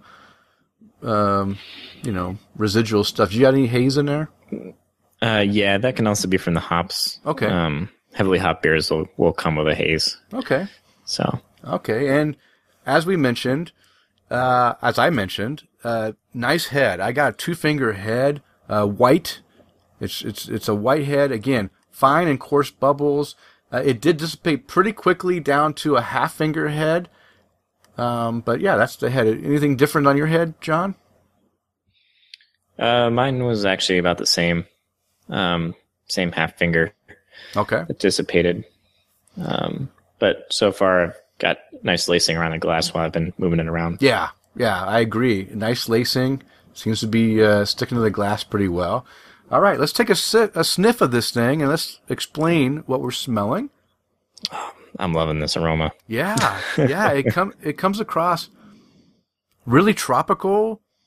I'm getting like some pineapple. I mean, some really big pineapple notes in there. What are you getting in the nose? Yeah, definitely some of that tropical. A little bit of juicy fruit. Yeah, juicy fruit, exactly. Character. Yeah, juicy fruit. But along with that, I'm getting some nice dank notes. Yeah. A nice resinous character coming through. And I agree. And that's what's interesting about this nose is right up front, I get that juicy fruit, and that was a perfect description. Juicy fruit aroma of the hops. But as I'm sniffing, I get like a secondary of that dankness, kind of almost like a dank piney hop character at the finish of the nose, which is really weird. I'm used to smelling like one thing, but it's kind of weird that I'm getting juicy fruit up front, and then I kind of get that dank, resinous pine at the finish of my nose, like at the end of the nose. Kind of weird, but nice. Yeah, that's nice. Yeah. Yeah. Okay, so let's take a sip, John. We already are anticipating this pretty highly from the nose, so let's go ahead and drink it. That's tasty. More of that. The resin stuff takes center stage for me in the flavor. Yeah. With the tropical character kind of skirting around the edges. I agree. Here, which is kind of flipped of the aroma. Yeah. Yeah, no, I agree. I agree completely with you. As soon as you take the sip, your mouth is covered in the resiny, wet, like dankness, the dank, resiny hops, and then as that settles out, you then get more of that juicy tropical flavor in there, which is it's kind of nice. I like this. And how about the fact that the wheat beer with the 18 IBUs actually has more of a bitter bite to it than this IPA does? You know what? I kind of agree with you too. I was definitely expecting with 100 IBUs, and again, I said perceived. You're right. I don't perceive this as 100, and I mean, I do get some of that bitterness lingering in my tongue, a little bit in the back of my tongue, a little bit of bitterness, but you're right. I think the wheat ale came across stronger to me too when I was drinking it as a bitterness. So I don't know if I'd say the wheat ale was 100. I would say the wheat ale was probably 30, 35-ish. If I were to put my own bitterness rating, this one I would say is probably around 40 to 50. If I were to perceive it in my own, novice way, I'm not a professional bittering agent, but you're right. It doesn't come across like it is really 100 IBUs. Well, I'll put it this way. You can tell that it's there, and you have an additional, 2% or 2% alcohol in there, which means you've got a lot more malt that needs to be balanced out with that. It's there. It just doesn't have that bite to it. Yeah. It's very smooth. It's smooth. Yeah, that's the key. It's smooth. You're right. That's the word we should have used from the beginning. It's very smooth. Doesn't have a sharp bite. Just a note, I am drinking this warmer. It has been sitting out since our first tasting, so it's throw on 30, 40 minutes of warming up, and so I'm drinking this. It's still chilled. It's not hot by any means. But I wonder if, because of the fact that I'm drinking it at a nice warmer temperature, it also is making it a lot smoother, where it's a nice drinker. And I'm just going to, the Idaho 7 hops, to me, that hop can be done really well. If the brewer uses it correctly, it can really be a good beer. And if the brewer doesn't use it quite right, it can actually be kind of a muddled mess of a hoppy beer. And I've had experiences with this hop a lot here in the Boise area, because a lot of breweries are using it because it is our native hop that we have created here in the Idaho. And so there's a lot of breweries that use it. And I've had some beers with the Idaho 7 that I really enjoyed, and some that I really didn't like. This one's done very well. I really like the way that they implemented the character in the nose and the character in the bittering and flavor aspect. I think it's done really well, really smooth, like you said. It's not overly bitter sharpness. And keep in mind, we didn't talk about when we were talking about the coloring. I didn't mention that I don't have any bubbles coming up out of mine. Do you have any bubbles coming out of yours? I mean, there's literally no bubbles coming up. Yes, I do. You have some bubbles, but not like it's not like rushing bubbles, right? Maybe you have, a few here and there. But I don't feel it's consistent. Okay, well, I don't have the bubbles, but I don't feel that it's a flat beer either. It doesn't have the flatness. It actually has some of that carbonated, light carbonated character in the mouthfeel. I guess we're talking about the mouthfeel now, the body. Good medium body. It's definitely not light. I'd say this is almost flirting like a medium full. Yeah. Which might come from the way the hops just coat the tongue, that it's coming across that way. It's almost too like it's flirting the line where I'd almost be put off by the body of this beer. The body being a little bit too much, yeah. Yeah. I don't know. But it's not quite there yet, though. Yeah, it's almost flirting with the way that some of those, like when you have some of those triple IPAs that are just a little too heavy and too viscous, but it's not. It's flirting. Like you said, it's getting there, but it's still at an enjoyable point where it's not over the top. There's like, I didn't mention it on my, you commented on a beer I had during the last 2 weeks from Edge Brewing, and it was that it's so huge. I think it was a triple IPA, and that one I enjoyed. But you know what? It's like you said, it was flirting. It wasn't flirting on being too heavy. It was way heavy. I mean, a super duper heavy triple IPA, and I enjoyed drinking it. But you know what? It was work. It was actually work to get through that thing because it was a little bit too heavy, too much of that, hoppy resin in there that was just kind of weighing me down. And this one is not like that. It's, like you said, flirting, but still enough that it's, I'm already down to a quarter of my glass left, so obviously it's not difficult to drink. I'm really enjoying this one. What about the finish? We talked about the body. Anything more on the body you want to talk about? We kind of covered that. I don't think so. Yeah. Okay. A finish, it's pretty smooth. But you do get that, a hop coating, that I mentioned, and that for me is lingering, not in a bad way. It's just there. Mm-hmm. But it's not the same refreshing finish that the wheat had. That was easy to do. Yeah. So. No, I agree with you. It does linger a little bit of bitterness on the back of your tongue. Coat your mouth. You do get a little bit of puckering action. What do you call that? Astringency, maybe? A little bit of astringency? But it's not too much. It's not enough that drives you crazy, but there is a little bit in there. It's a little bit of sucking out that moisture out of your mouth. But enjoyable. It's definitely not off-putting at all, which brings us to the real point of our tasting note, is whether or not this is a beer that you think that someone new to craft beer would enjoy. Is this an IPA that you might give Mike to try, or is this one that is a little bit too much for a new person? Well, for Mike, I don't think this would be tree bark. Yeah.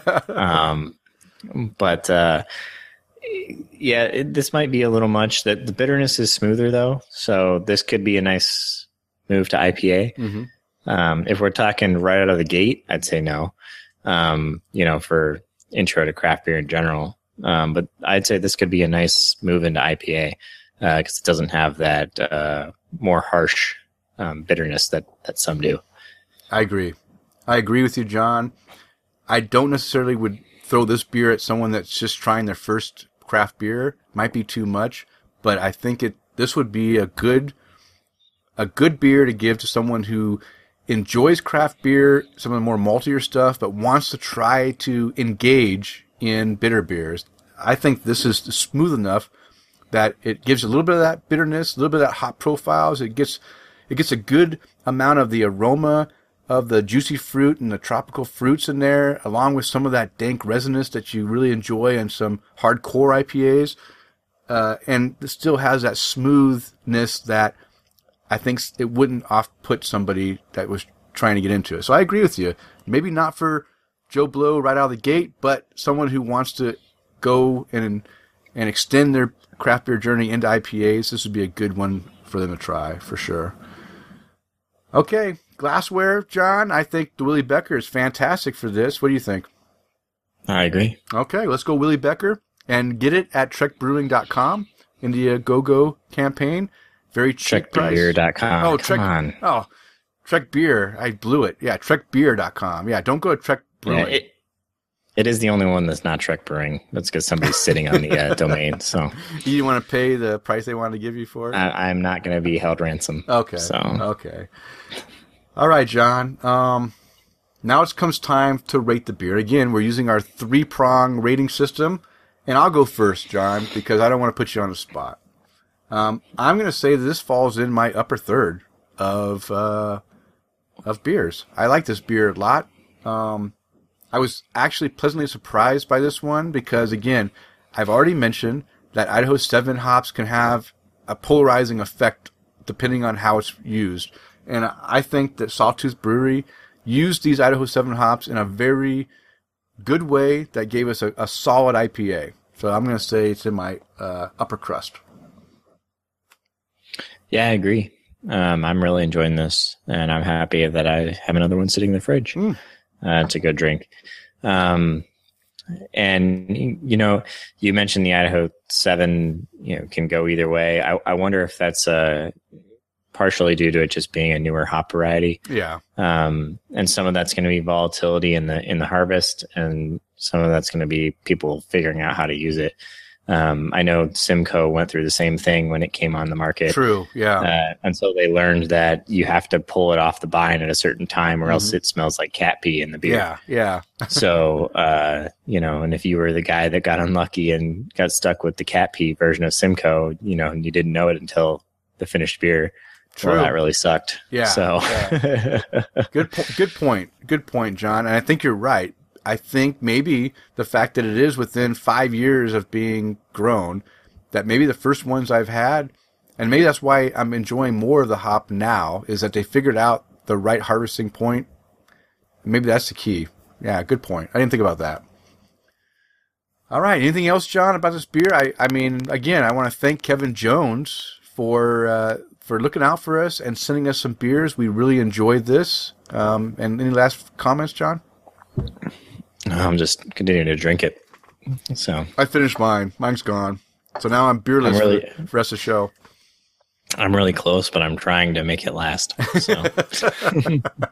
All right, then. Well, hey, let's go on then. Let's move on from the tasting to a Check It Out segment. Again, we don't do the Check It Out segment very often, but this is the second one in a row. And what Check It Out is all about. It's almost like we're going to have to find something for the next episode. Yeah, we have to keep our roll going. Yeah. But we'd like to point out things that, you know, that our listeners might enjoy. New products, new websites, new books, new podcasts even. You know, I'm not against sharing other podcasts, and I've done it a number of times on the show. But right now we're going to share a Kickstarter that John was a part of, and we talked about on the show, a couple years ago, I guess, John, or at least a year ago. And this is the UKEG growler. And John, since you're the one that actually kickstarted the project, why don't you go ahead and explain what this UKEG growler is all about? Yeah, so UKEG, which I backed 2 years ago, and just received it like a week and a half ago. It is a stainless steel growler that's pressurized with mini CO2 cartridges and has an actual tap on the front. So you just, you know, pour your beer out just as if it was on any other kind of tap. Mm-hmm. So the design is kind of cool. It's kind of a sort of steampunk-y design to it. You know, I was very intrigued at the time. I was like, oh, this would be a great way to take my homebrew places. Well, not really anymore. But you know, it took a long time. But so I was contacted in December with an email that said, "You're next. Like, you're going to get your UKEG. Confirm your address." And I was like, "Oh, sweet. You know, my address is right. Yes, let's do this." And then I heard nothing.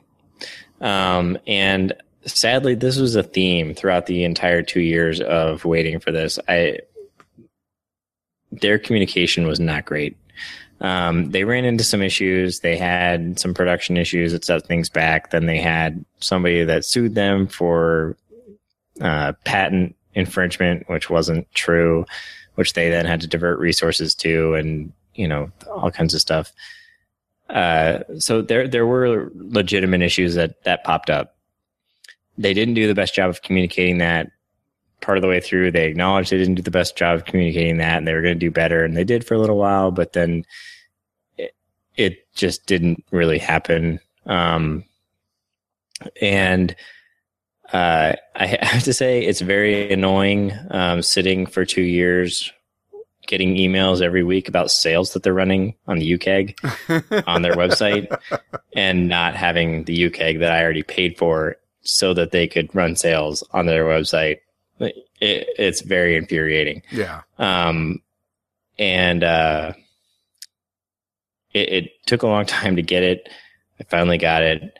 I bought the 1 gallon version because I was more envisioning this as I'm going to take, 8 full pints of homebrew places.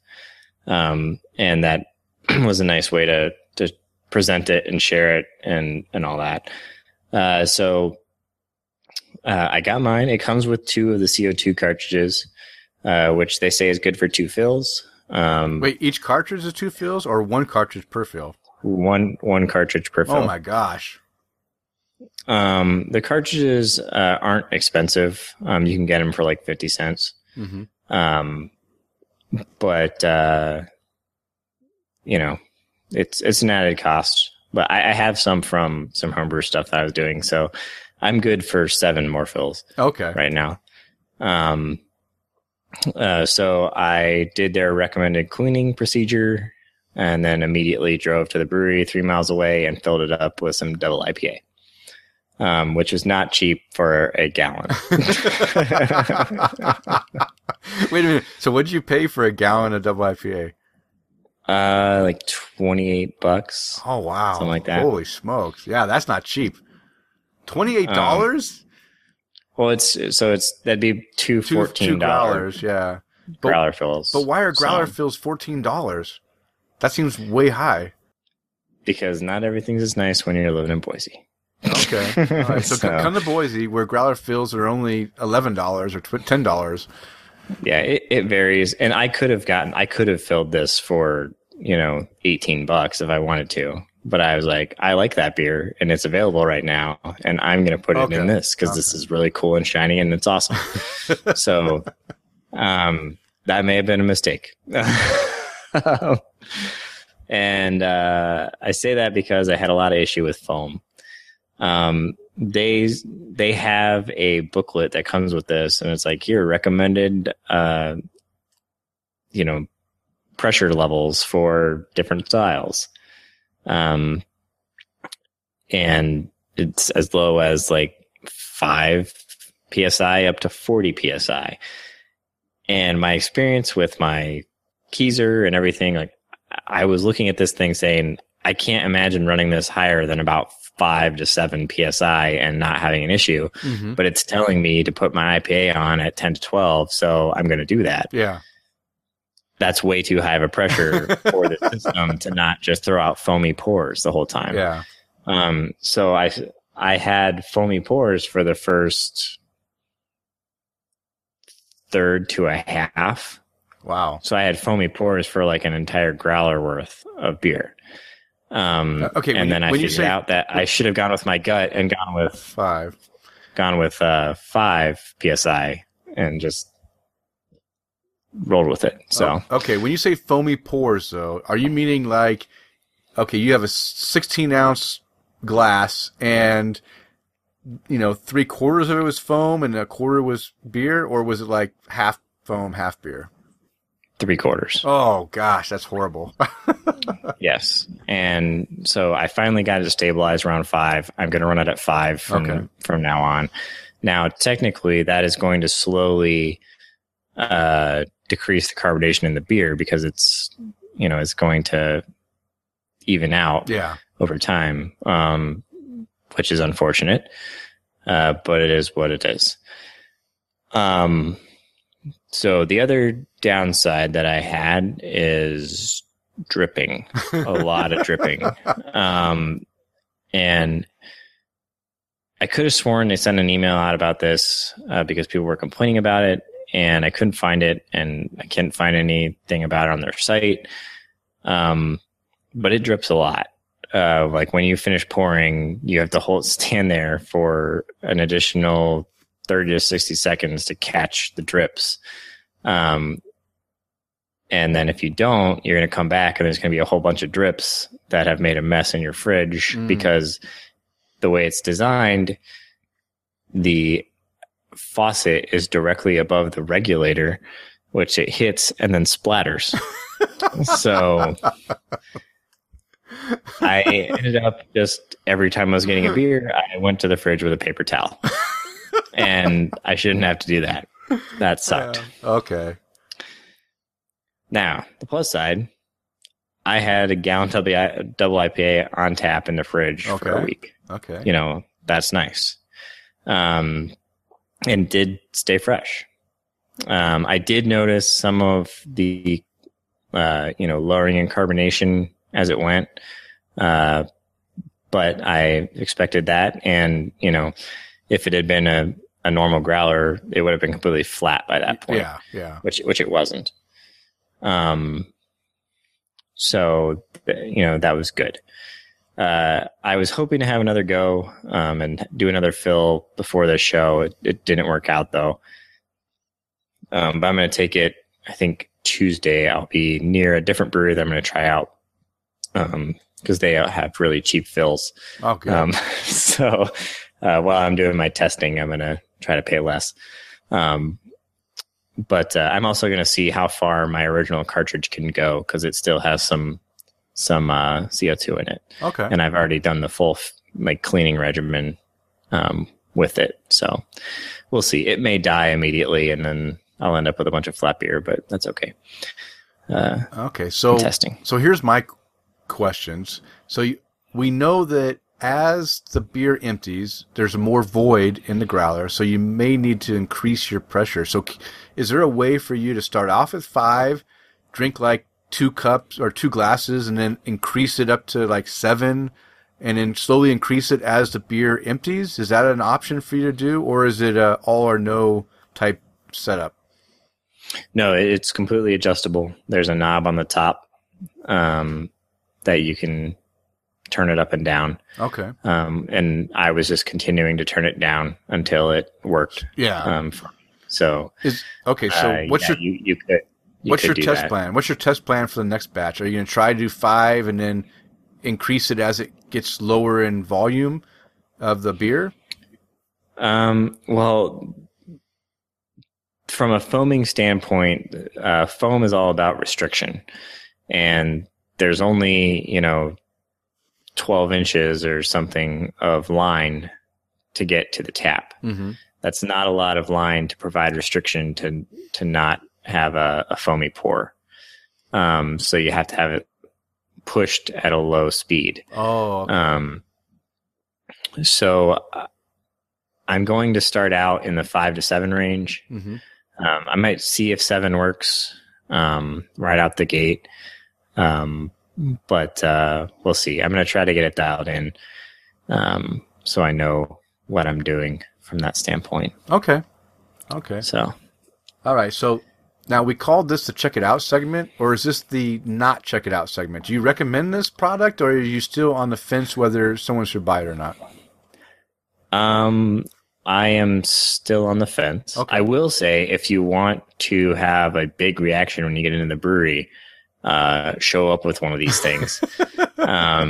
Because the guys who were at the end of their happy hour when I showed up with this, I got a lot of F-bombs dropped of what the F is this thing, and had to stand there and explain it repeatedly to them. And one of them actually grabbed it and walked out of the brewery. Wow. So that was fun. Yeah, there was a lot of interest. One of them actually wrote down what it was because he wanted to buy one, just from me walking in with it. So, well, there you go. Maybe you can get some kickbacks. Yeah, I doubt it. So kickback just reminded. So as a Kickstarter backer, yeah, part of your perk is you get a special Kickstarter backer tap handle. But it comes with the standard one installed just because that's, how they're coming out, which makes sense to me. Mm-hmm. I wouldn't change a process just for these random ones that have gone out. That tap handle is secured with a screw that requires the tiniest of Allen wrenches that they do not provide with the U-Kick.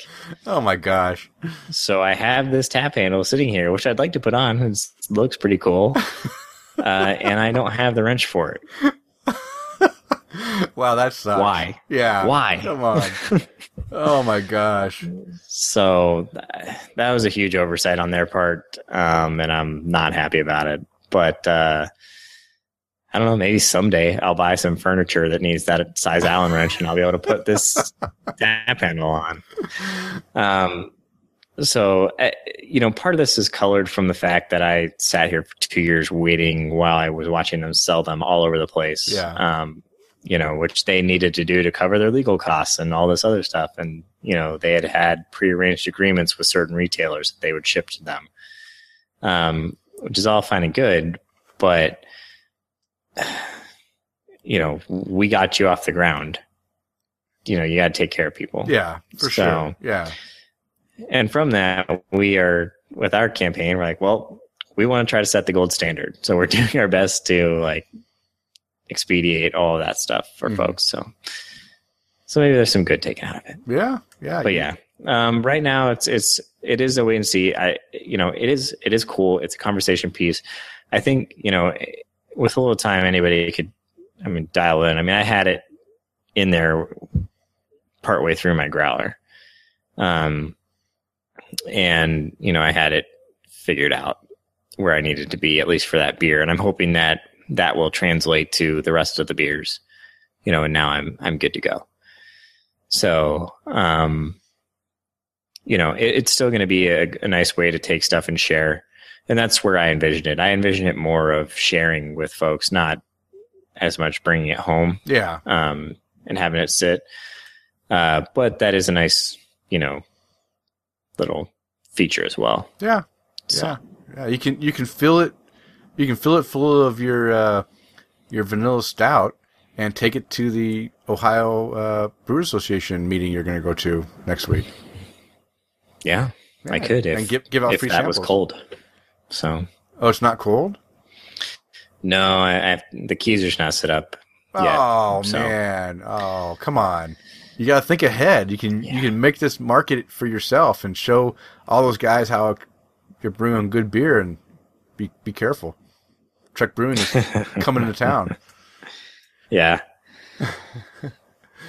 All right. Well, hey, hopefully keep us updated on this thing, and maybe we'll make it a for sure purchase. I was excited to hear about it when it first came out, but I was, I knew it took a while for you to get yours, and I was very, I was very concerned for you because you were supposed to have it like a year and a half ago, and now it's 2 years later, and you just now got it, and now it still has a few issues that you're working out.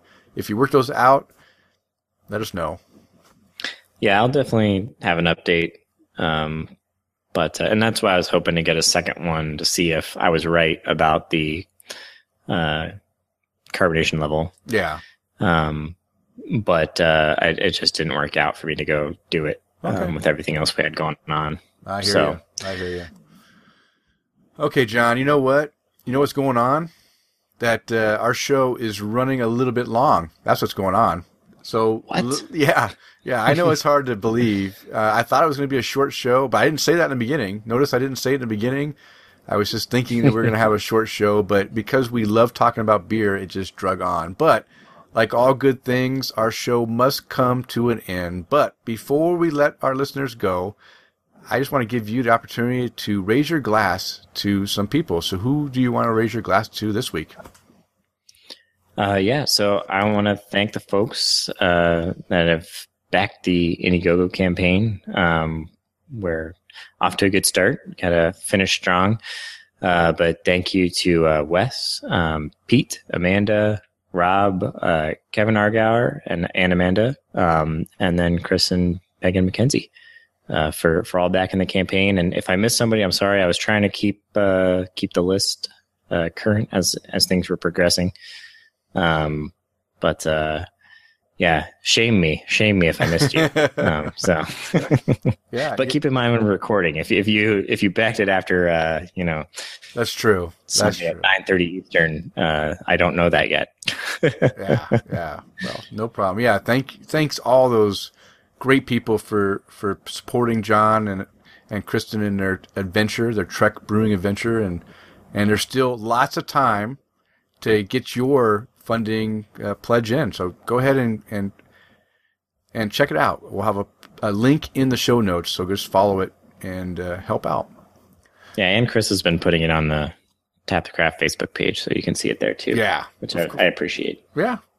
Lots of activity all over the place. All right, you know what? I also want to thank a few people. I want to thank Amanda for her fantastic iTunes review, and she even commented on maybe if you would support it, John, if they got an RV. Is there RV parking at your place that they can park a RV and do a tailgater party at your place? We do have a very large parking lot. Yeah. We'd have to discuss the rest of it, though. Okay. If you do have a tailgater, I might show up for that. So keep that in mind, that I'm all for tailgating. And I said, as long as the RV is full of people that want to drink your craft beer, then bring them. We can support it. That's right. Also, I just got to do a big cheers to my buddy Alex and my other friend Nikki, who spent 3 days drinking with me, and my lovely wife Sarah.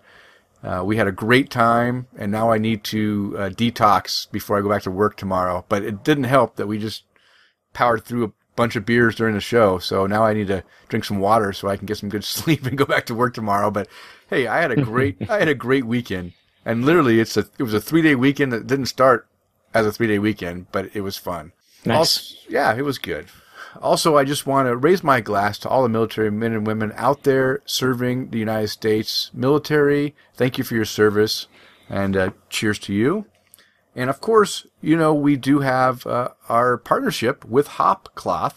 I want to raise a glass to Hopcloth apparel for partnering up with us, and I encourage all of our listeners to go visit their site and check out their creative craft beer clothing and tell them that Tap the Craft sent you. All right, and we're going to do a tasting note segment with our listeners this time. So we're letting you know ahead of time. You got 2 weeks to go grab a bottle of the Founders Dirty Bastard Scotch Ale. Yes, we're going to Founders Brewing. I know Founders is available in a lot of places, so I think it's a good beer to go for. And the Scotch Ale, hey, I love a good Scotch Ale, so let's go taste some Scotch Ale. So join along with us. And you can find the beers and the links to John's Indiegogo campaign on the show notes, which is located on the show post at openforumradio.com. And if you'd like to follow us on social media, I can be found on Twitter, Instagram, and Untapped at Loose Screw. And John, how can our listeners follow you? On Twitter at Prime Brewing, Untapped, Prime WA, and you can follow Trek Brewing on Facebook, Twitter, and Instagram at Trek Brewing, or visit the website, trekbeer.com. You can see all the Indiegogo stuff there. Excellent. All right, John, it is last call. It is time to bring the show to a close. We just want to thank all of you for downloading and listening to the show. We ask you to please tell a friend and subscribe on iTunes or Stitcher or however you listen to the show, Google Play or Podbean or TuneIn, whatever. Just go download, subscribe. And as a reminder, we do release a new episode every 2 weeks, so don't be disappointed if you don't see one the following week. It's every 2 weeks. All right, guys, now go out there and spread the good word of craft beer. Cheers.